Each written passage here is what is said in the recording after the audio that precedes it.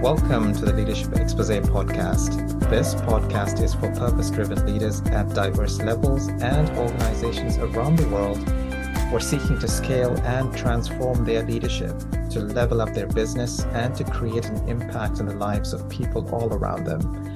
Business and boardroom topics, trends, innovation, transformation, and the intersection with leadership is the focus. We enable success. I'm your host, Stephen Paul. In this episode, we meet Jeremy Janousky. He's the CEO of Travel Radar, an air travel organization. Jeremy has several roles, including that of a keynote speaker, aircraft cabin designer, university board member, aviation consultant, and so many things that he does outside of work. We'll hear about Jeremy's journey, his connection with aviation, and the seamless experience he brings to people around the world through all the things that he does professionally and personally. Welcome, Jeremy. How are you doing this morning? I'm doing great. How are you? Wonderful. Jeremy, just before we started this podcast, we exchanged where we're located. hmm I'm here in London, UK. What about you? I'm here in Orlando, Florida. It's hot, steamy. It's just about the closest thing you can get to hell on earth, but it's fun. We're approaching winter very shortly, so it should start cooling down a little bit, right? Yeah. I think we got about 3 more months. It doesn't really start cooling down here until, gosh, at least mid-November, Yeah, December, give or take. yeah. Here in the UK, yeah, we're already getting a feel for winter. I mean, it's still the start of the fall, but yeah, it's already getting into the 10 degrees Celsius in the evening type of temperatures. Uh, that sounds like so much fun, to be Yeah, honest with you. I would give anything to have that here, but I think I travel enough to get to experience yeah, I guess what it would be autumn and winter in different places too. So that's good. yeah. Excellent. Jeremy, we're keen to hear about your journey. Tell us a little bit about your personal journey, your intersection with professional leadership, and through that process, tell us one thing that nobody knows about you. Uh-oh. Um, Where did it all uh, begin? Gosh, you want me to give you a quick summary of, I guess, from when I was born to Yeah, now? go for it. Your Yeah. personal and your professional journey. Yeah, go for it. Okay. Yeah. My professional journey is really just my personal journey. Um, I've never really had like I guess a real uh corporate job or, real what would be a just like a typical job or whatever. But anyways, to start from the beginning, geez, it's gonna be crazy. I guess this is something I've never really said, publicly on a podcast before, so that's gonna be a little weird. But I was born on a college campus. I was adopted, and the people that I was adopted from, she was a college student, and she had me on the college campus. She was, I don't know how to say this politely. I can't say knocked up. That's way inappropriate. But she became pregnant from a some other student who was visiting from another college. Um, I guess to put it crudely, I was a mistake. But but yeah, shortly after that, I was put into foster care, and I was adopted by my family now, which is the best family anyone could have, and I do sincerely mean that. I know everyone says that, but no, it's the truth. It's 100% the truth. Um, so that was kind of a rough start to life, I guess, but at least interesting. Um, and then I had a pretty normal childhood up until about age two and a half. Everything was developing just fine until that age, and then just about all of a sudden, my speech dropped off and I began to almost become distant and kind of withdraw. And from that age onward, I was diagnosed with autism. I had a more severe form of autism. At that time, they had a diagnosis. I think it's still used in the UK and most of the world. It's called Asperger's syndrome. Hmm. Here, we don't use it anymore for some reason. I have no idea why. It's just autism here. But when I was 2.5, it was more severe than I guess just Asperger's.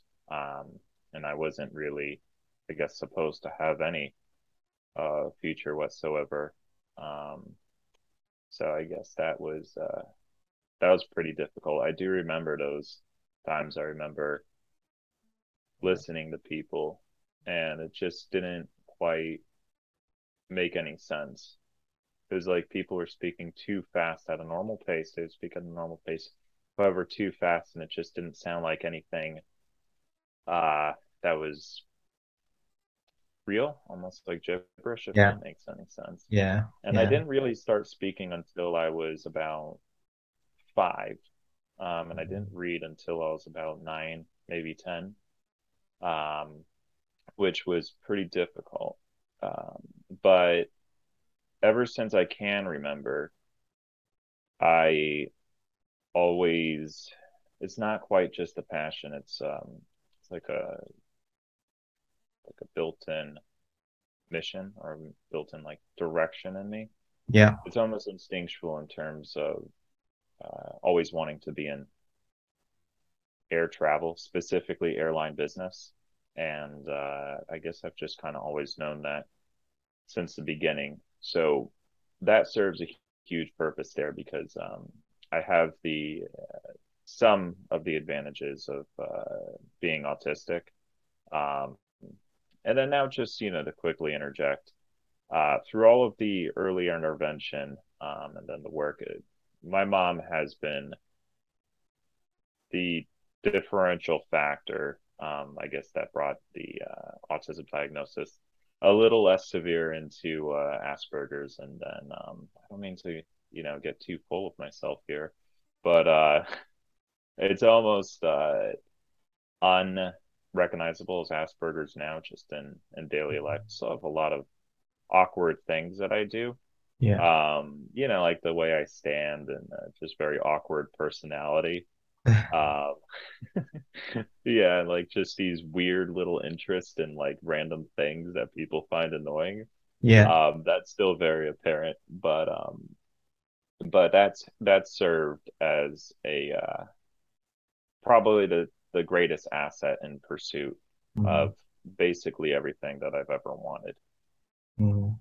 Um, that and I think bullying and then social isolation are probably the two, autism and then being bullied in school, and that social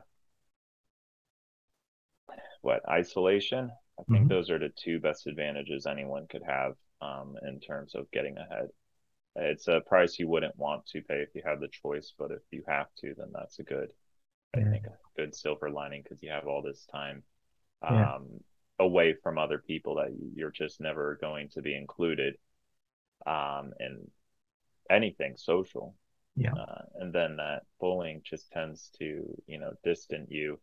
Um, and I think you have about two options there. You tend to get two different results. You get people uh, like Steve Jobs or something Mhm. like that. Then you get very, or three results. You have, geniuses like that. And then you have, these mild, hyper focused cases, I guess, like mine, who just get lucky a lot. And then you have on the far end, which is absolutely terrible, you have, people who are bullied so much and then become, people like school shooters. It's such a broad spectrum. And I think it's a really dangerous thing for society to kind of appreciate people who were bullied, Yeah. even though they may be successful.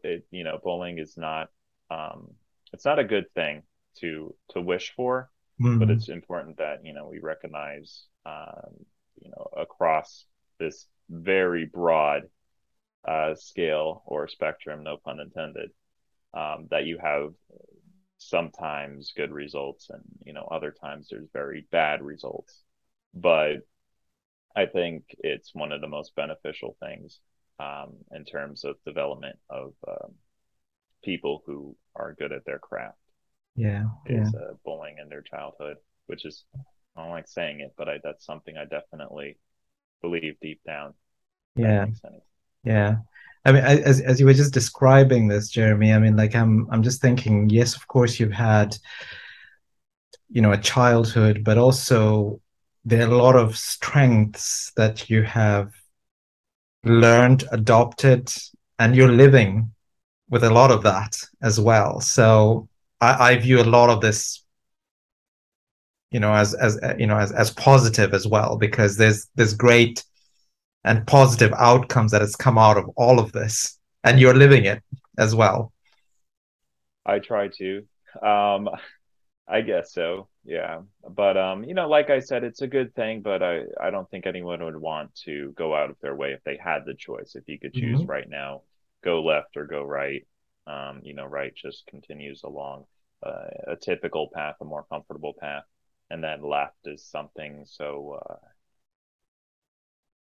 chaotic, I guess, as as mine, to put it crudely, I guess.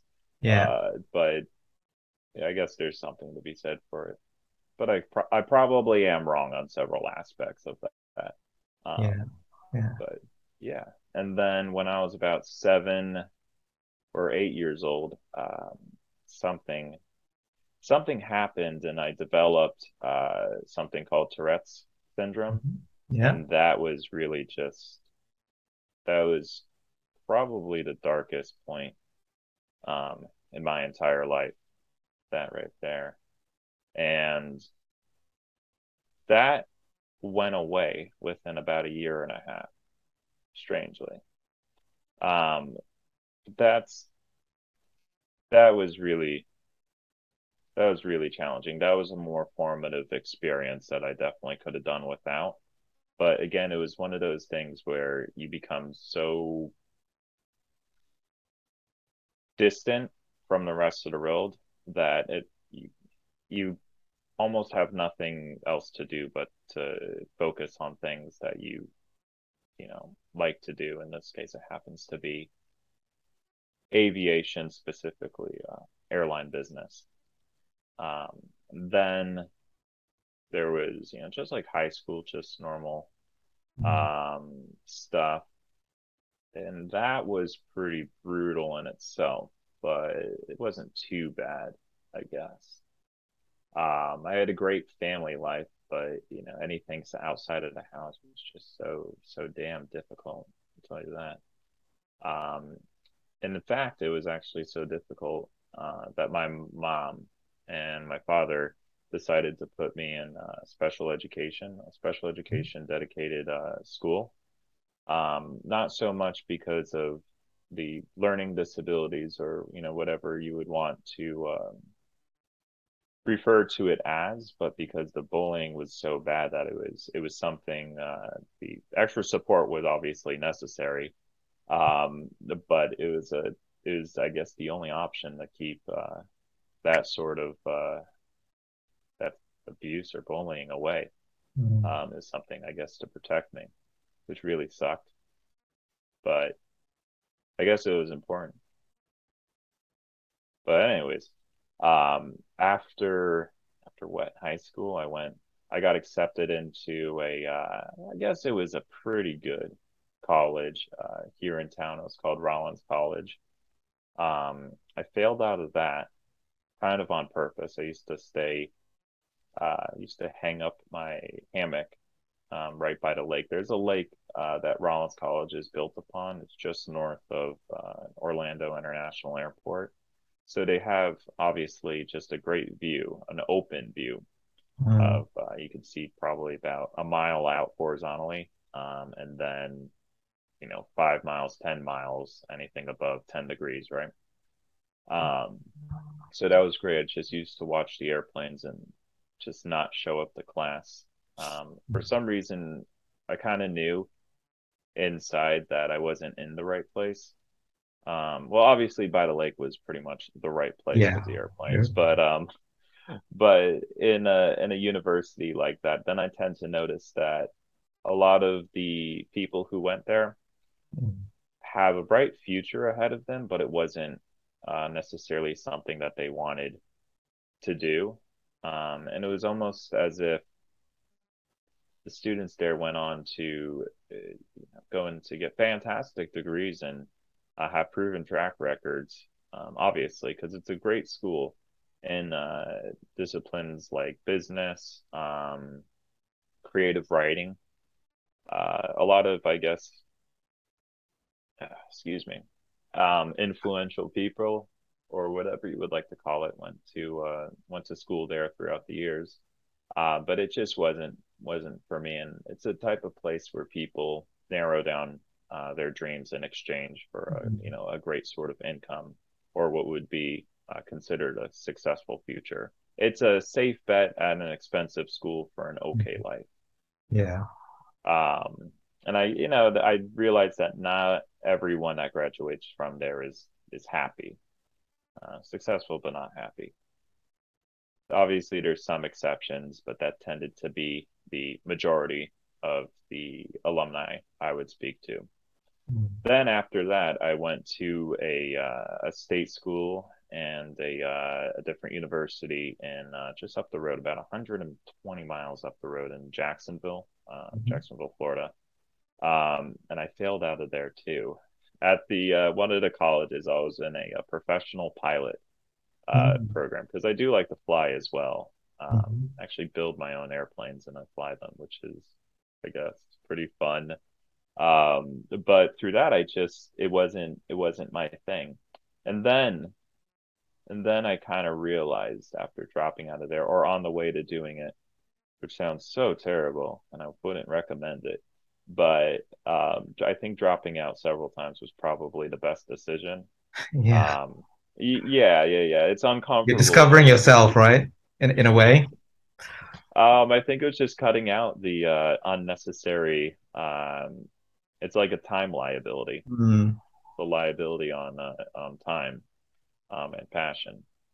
But I didn't quite realize that it wasn't normal to have this much experience in aviation and then come to see that a lot of jobs and positions in aviation were quite simple. And I just kind of got the sense that I could start some of my own Mm. journeys at airlines and different businesses in aviation, even without a degree. And I figured that that would be less time consuming. It would be a quicker path and more efficient.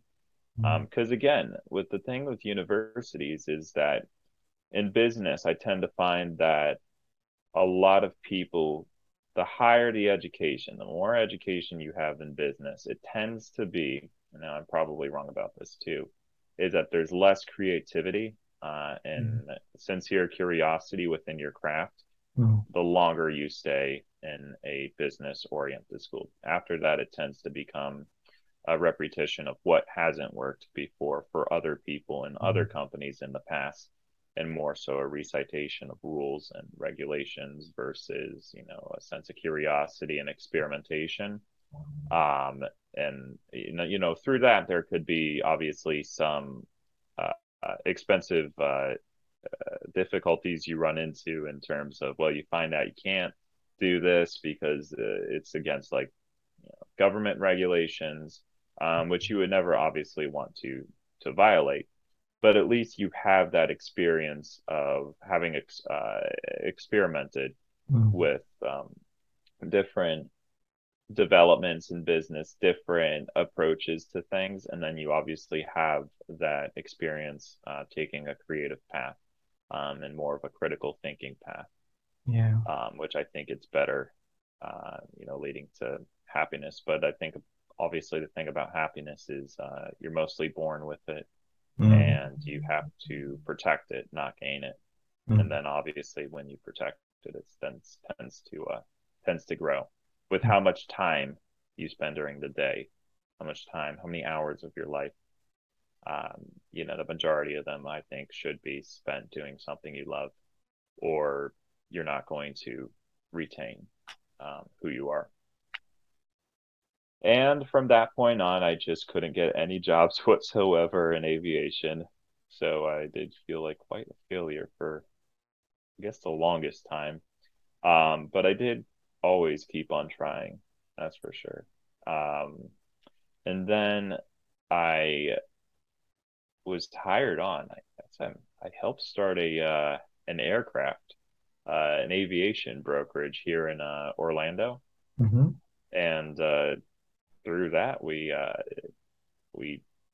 help clients buy and sell private jets, which is just the funnest thing in the entire world. That and like my other job as well, and several other things in aviation and outside of aviation too. That one's really fun because you get to be just really nerdy about a very particular subject, and you're Mm. paid to learn about the most boring, intricate things that aren't so boring to you, however, still quite intricate. Yeah. And I love the business development part and the economics of it.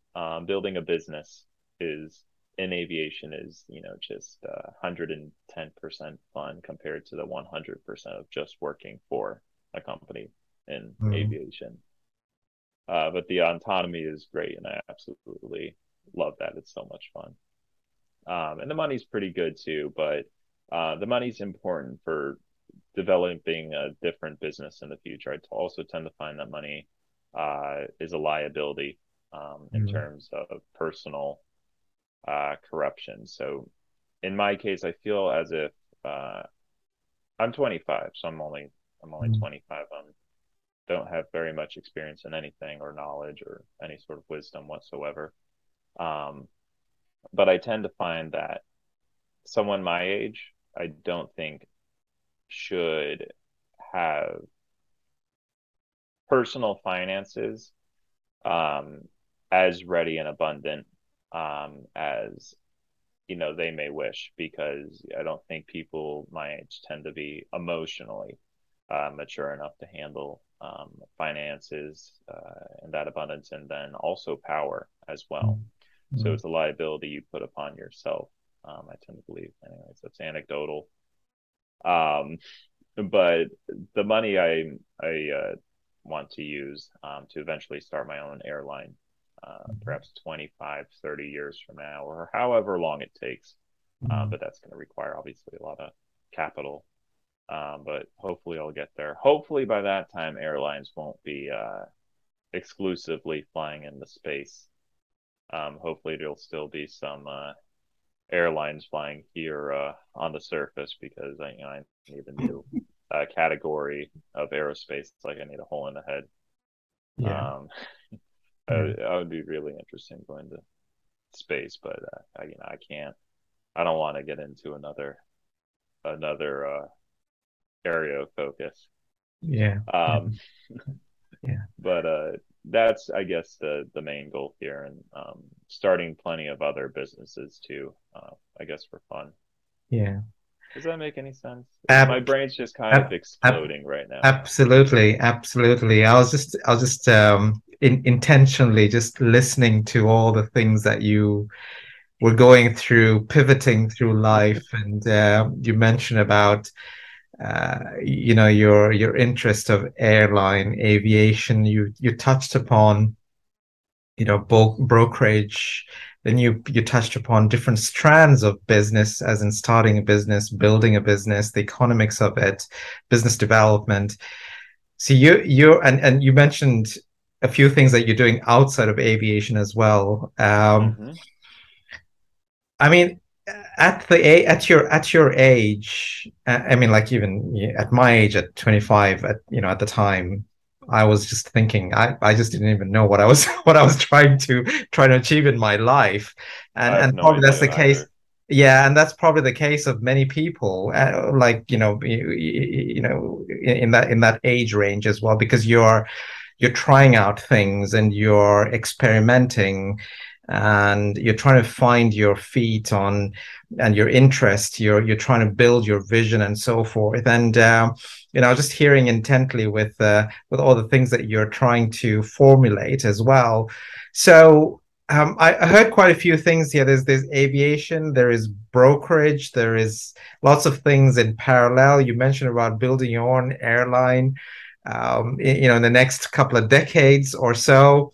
Uh, If I'm lucky and I get if you're there. lucky, yeah. But these are Yeah. great visions. Tell us what other things are on your mind. What's your primary area of focus?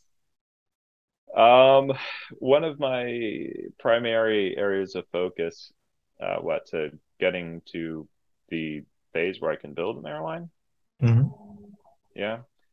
I think my number one focus is to not accidentally die doing something really stupid, like driving a scooter off a cliff by accident. That's kind of like the number one thing. I can be a real adventurous idiot from time to time. So I think the number one thing is try not to be an idiot.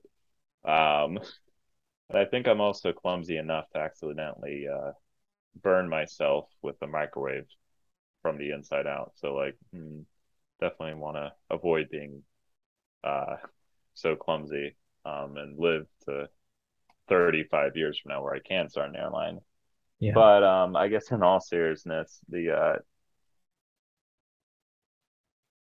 my number one focus, I guess it's just to do whatever tends to make me happy and continue uh, this preservation of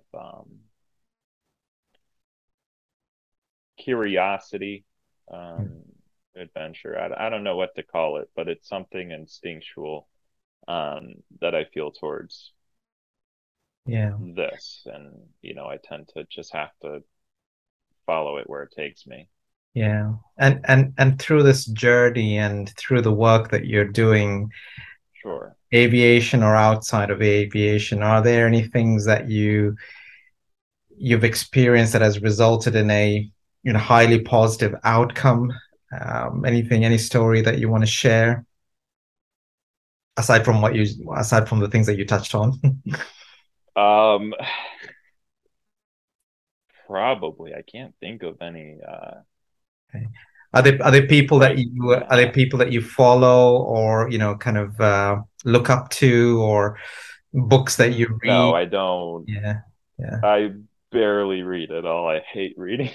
I know. Yeah, yeah. But I You read mentioned. when necessary. I think it's such an inefficient way to absorb information with the resources that I have available now. I mean, Yeah, living in this day and age, I think reading actually can be almost a time liability unless it's absolutely necessary and whatever you're reading has yeah, the information that you need.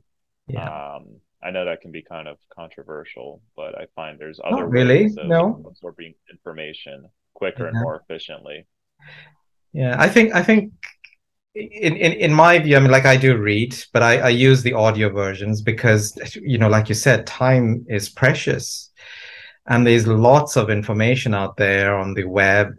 Um, Nowadays, I might buy a book, I might buy an Audible, I might buy the entire version of it, but I don't necessarily go through every page. I look at highlights of things that I feel are relevant to me and what I'm doing, and I might revisit the same book, unless it's such Yeah, an interesting piece that I need to look at, page to page, cover to cover, or the entire cycle of that audiobook. I don't. I mean, like I only look at portions of it, and I grasp information that I need to, and process it, and immediately try and bring out what's relevant in practical terms. So, yeah, of course, you're right. There are different schools of thought on it, but it all just depends on the book, whether it's written or audio type of I information. Yeah. I actually might disagree on that slightly. Okay, go on. I think respectfully, of course. I think it tends to come down to your individual learning style, how you absorb information. best. I'm not someone who tends to learn very efficiently by reading or just almost a one-dimensional learning uh, medium, right? Just reading it. It's a very inefficient way for me to retain information and then actually think how to, apply it on a subconscious level, a reactionary level, which is, I think, most important. But the best way for me to absorb information by reading is if I'm interested in it. Actually, one of the things with autism is that you tend to only be interested in very specific areas of focus. Yeah. Ironically, I read very little about aviation. Mm. Um, the chief operating officer for a media outlet for aviation, actually one of the largest media outlets in the entire world. It's crazy to say, but I barely read at all. The thing that I think I read more about is actually Polynesian islands and islands in the South Pacific Ocean. Mm. And I don't know why, I just really like it. But a lot of the material on that cannot be found in Mm. audio versions. Typically, they're research papers or just articles that people just never read that were published and put online in the late 90s. Barely locatable on the internet. Um, but I don't know why. I just really like islands. Like the more remote the island is, um, and obscure it is, I guess, the more interesting. Yeah. Yeah. Uh, but there's over 10,000 islands in Polynesia, so it's going to take a while. It's going to definitely take a while. Yeah. But that's, I guess, a good pursuit. I could read about that all day. Yeah. Um, but with audio versions of a book, um, I noticed that it's a great uh, strategy to learn when I'm doing something already kinesthetically and then Mm. listening to an audiobook at the same time or a podcast about it. Tends to be that discussion of a particular subject. Anything to get the endorphins slightly higher than it would be when reading, which for me was just wouldn't be very. I'm not very entertained by reading about things that I don't like.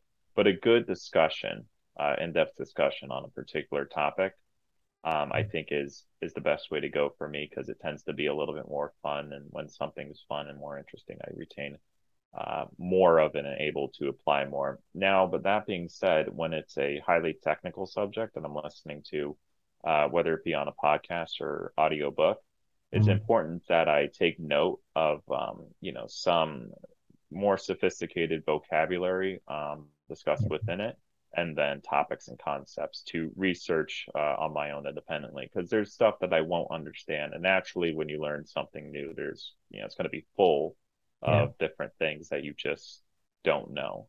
Yeah. So that's something that when I have to, yes, I will, read about how something works. Because and then in that case, all I need to read about that is, less than a chapter to understand a very simple subject that I just didn't know what it was before, reading, but I heard it in a podcast, but I didn't know. So I have to read about that. And in that case, reading is far more efficient than a podcast or an audiobook because with that, you don't really have the option to fast forward through a program you don't know in Mm. which the information is located. So reading a page or two, a research paper, even Yeah. several pages, is far more efficient than listening for that very specific piece of information. And then in that case, you're also on some bit of a mission. So there's the excitement of, there's the thrill of hunting down a concept and, devouring it. Yeah. But information in terms of literature tends to be like that. And the best that I can do is do it while I'm doing listen to it while I'm doing something Yeah. fun. Yeah. Yeah. Yeah. So Jeremy, tell us what does the day in the life of Jeremy look like these days with all the things that you have Um, working on? yeah. Usually I wake up. Um, Well, I hope I wake up. I yeah, I was thinking about it. I was like, yeah, I think everyone tends to wake up if they're alive, so that's good for starters. Um, no, I wake up around 6 a.m. And then I tend to. I have a really bad I have several bad habits, but I usually go on my phone immediately, and I definitely have to stop doing that. But I go on my phone and I just check messages, emails, and Instagram, things that I definitely shouldn't do, but I just kind of do it anyways.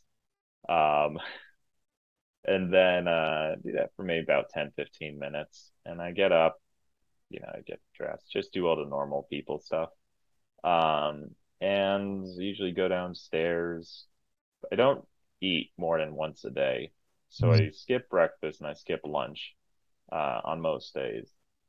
Usually go downstairs, kind of figure out what I'm gonna do. I have a white board, a dry erase marker board, in my living room that I hung up. I want to get more of them because I really like them.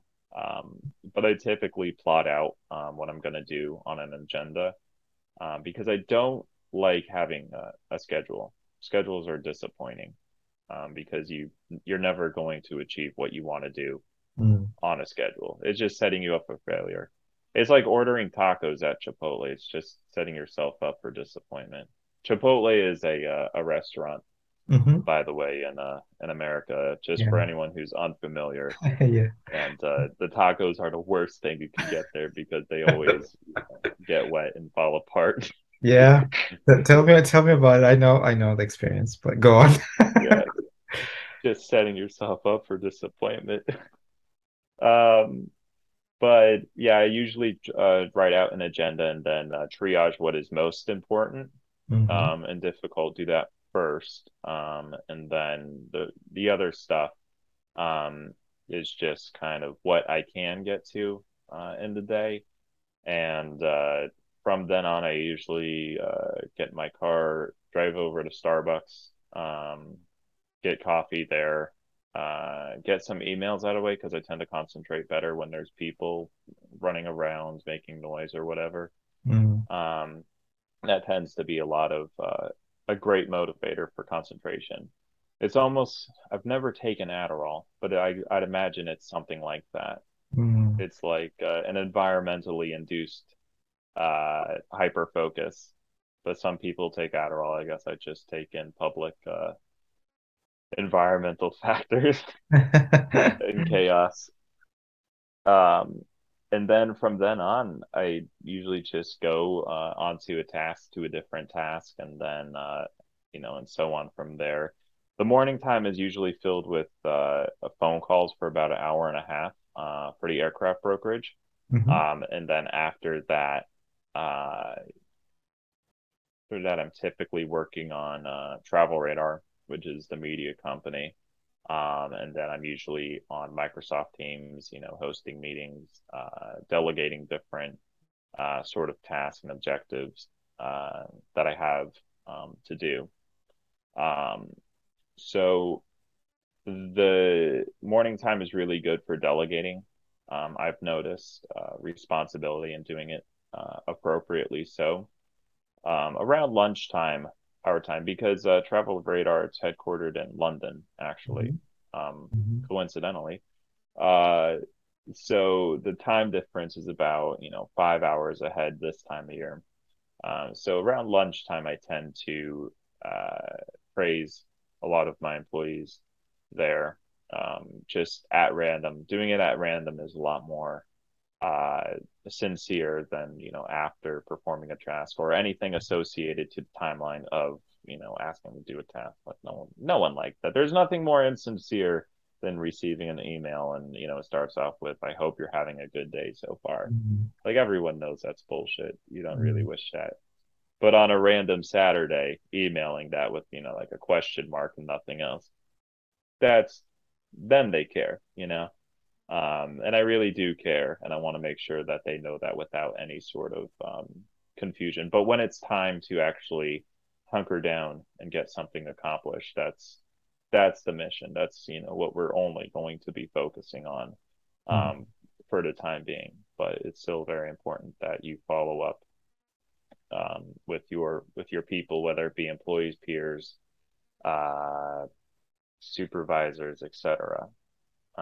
That sort of sincerity is really important from my perspective and experience.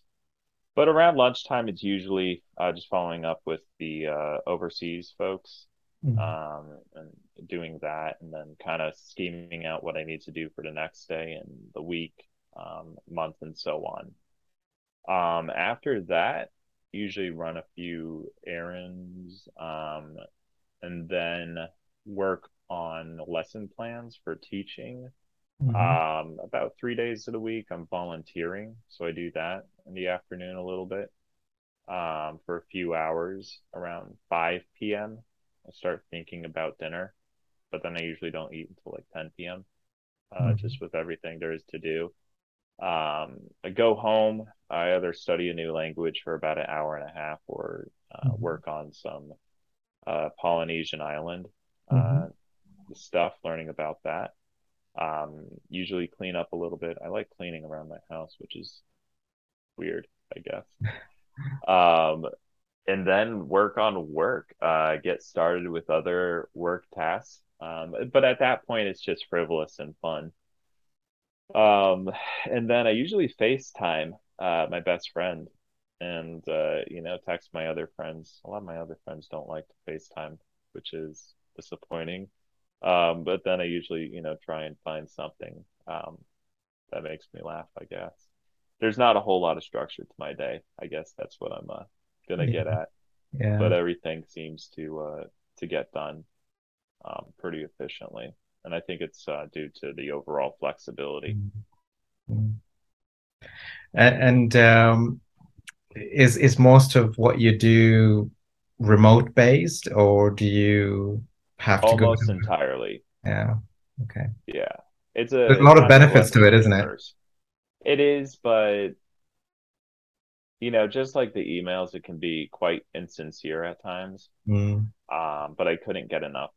As much as I get done remote, I could not get as much done in an office space. Mm. Um, and then, in the office space, there's also a lot of liabilities in terms of, like regulations. Mm. I think things that I tend to want to avoid in the workplace if I were to have my own office space, whether it be as a leader or a subordinate, right, for lack of better words. Um, I think one of the worst things you can do is have a dress code. Mhm. Um, Having a workplace in which you have people who require to dress a certain way, or in a way they wouldn't otherwise, would tend to lower the productivity. I know it's done, out of a concern for status or distraction, but having to tuck your shirt in every Mm. now and then breaks Mm. away from, your overall concentration, and it's not something you would do naturally. So there tends to be a liability factor that I'm not always sure is realized by all employers, is that it's a liability. Then, standing up to from your chair to tuck your shirt in, just as an example, Mm. that doesn't cost, the 10 seconds or so that it takes. It costs the amount of time it takes to recuperate your concentration and Mm. momentum True. on your task. And you obviously stood up because it was bothering you anyways. Mm. So that in itself is a huge liability. And then putting people on a timetable, a time schedule, right, that Yeah. they wouldn't normally hold themselves to is a very unnatural um, way to live, I Mm. guess. Mm. So I think the top concern of being in a workplace is you're asking people who you're purchasing labor from them. Mm. It's a two-way transaction. I wish more people kind of realize this, is that when you're an employee, you're selling your Mm. labor in exchange for finances from your, your company, your customer in that case, your Yeah. client. And then, vice versa. Your workplace is, purchasing labor, and they're providing you with finances, and they're purchasing a product from you, which is labor, and whatever your focus tends to be, results, right?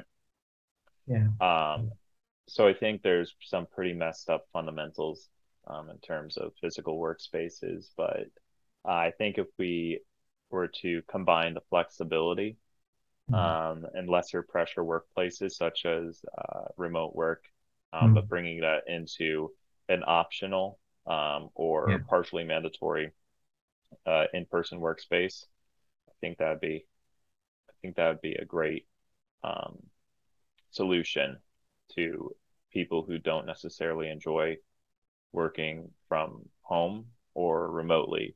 Yeah. Um, I don't know if that makes any sense, but Complete sense. I'm very much aligned with that aspect as well. I generally challenge. I work with a number of clients myself, and I know, pre-pandemic, there was this drive towards making sure that employees came to the office, and then suddenly things just shifted. We're forced to move to remote working, for example. But now we need to be thinking about um, new ways of working, um, and the behaviors are relationship based, and it's not just about hybrid working. I mean, there's much more to hybrid working, and the future of work has changed mentally, physically, how you operate as an organization. There's so many dimensions towards it. So yeah, I'm fully aligned with that. It's just trying to get some of these executives on board with these concepts and for them to get comfortable with it, because they're still operating with with that notion that you need to have physical contact pretty much every day.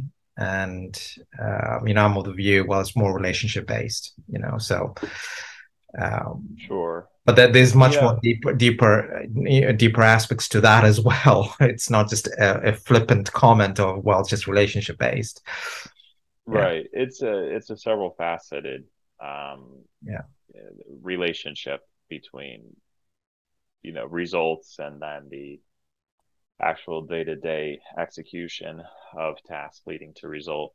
Um, I think it's a two extremes right now. 2019, leading up to 2020, like you were saying, there was a huge emphasis, or a very popular, right, emphasis on in-person Mm. uh, working. Has to be in person. There has to be a daily face-to-face interaction, and consistently. Almost all interactions in the workplace have to be in person, which, in the defense of people who believe that or believed it at the time, right? It does make sense. I can totally empathize with that fact. It just makes sense. It's the way it's always done, and it's worked pretty well. It really has worked pretty well for results, but I don't think it's always worked pretty well, or well at all, for most people that who work there at all. Um, and what's ironic is, I think that, from my observations, is that a lot of leaders, the more they get into their position, whether it be status, rank within the company, I guess, right? Which Mhm. is, I think, a bullshit concept, anyways. There shouldn't be any sort of excessive pride, or uh, I don't know how you would call it. There shouldn't be any excessive buy-in to your position in a company as a leader, because you're obviously there to serve your employees, Mhm. not to absorb or consume the position itself, or take advantage of it. I think that's one thing Mhm. that sometimes C-suite level leaders tend to lose sight of, or Yeah. see slightly over it. Yeah. And I think that's a mistake, an honest mistake. Obviously, some things that tend to have a terrible result often Mhm. aren't done intentionally. It's a Yeah. series of small compromises here and there Yeah. that lead to just a not so desirable uh, result. And then obviously some, uh, it's obviously implied and it's a coincidental or it's a side effect of that is a total decline of empathy. Um, but going from that, I think we're at two extremes. Like I was saying, is that in 20, until 2020, we were very centric on, at least here in the West, right? We were very centric on showing up to work every day. And then post 2020, and throughout the pandemic, we're almost entirely centric on remote work. So Yeah. now we're at, one extreme to another. And, I think over the next 5 years, we're going to find some sort of balance between the two and also depend upon the business itself, your, focus. Obviously, pilots, they kind of need to show up to work. Yeah. There's not a substitute for, True. working remotely. Yeah. Um, but there's other people too, like financial advisors, they can work 100%, from home, except for, in-person stuff, which I think obviously should be mandatory for some meetings, understanding who your colleagues are. Yeah. I think for people, for interaction with people face Yeah. to face, there's nothing better than that. Zoom is not as good as in person. If we could do this podcast in person, Yeah. that would be optimal, but Absolutely. Yeah. we have substitutes and they're good. They're great things. We have these nowadays when we didn't before. And I think we also got to be really thankful for that.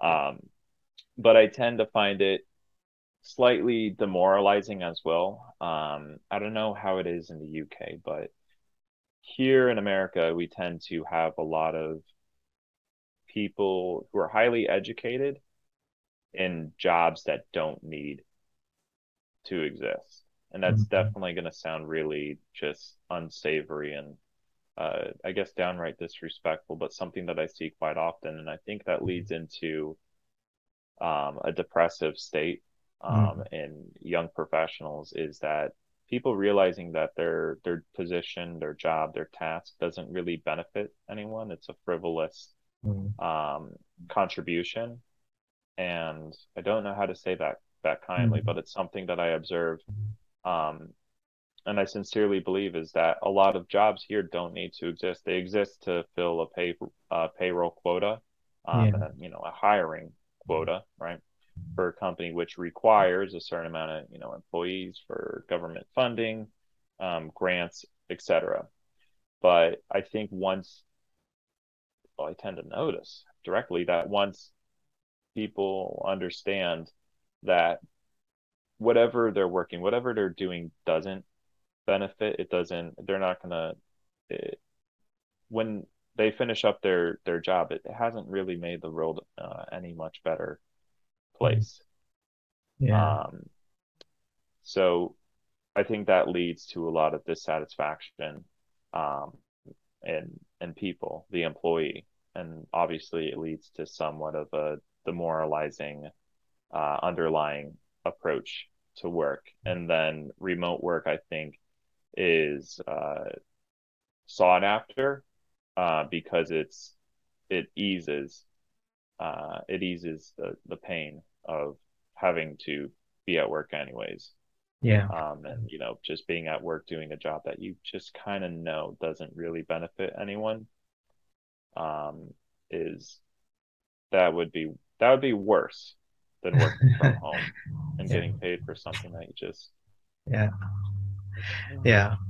So don't Jeremy, want. we're coming to a close now. Sure. Really appreciate you for being on the show. Is there any final closing message in the next few seconds that you want to just raise aside from the things that you've just been describing?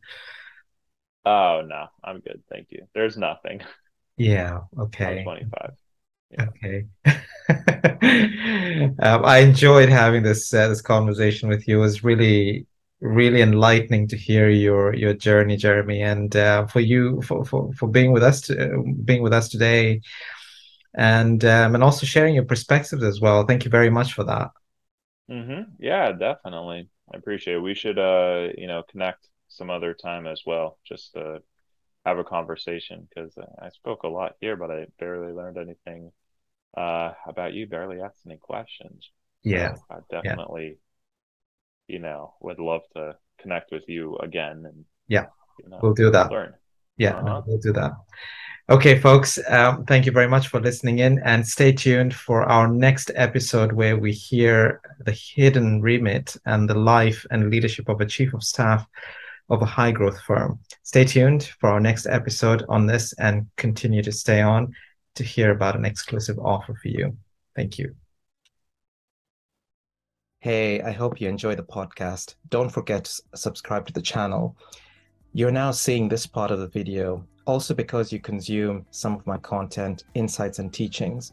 Maybe you've been to my LinkedIn page or website or seen other social media ads or listened to my podcast. I'm Stephen Paul, a business and transformational executive coach, strategic advisor, leader, and board member. I've been in diverse roles, corporate executive, entrepreneur, and worked with businesses and firms of all sizes, built and launched businesses, created high impact boards, and so forth in 4 continents. I get it. I've been there, done that. But what is different is I bring a unique perspective and a playbook.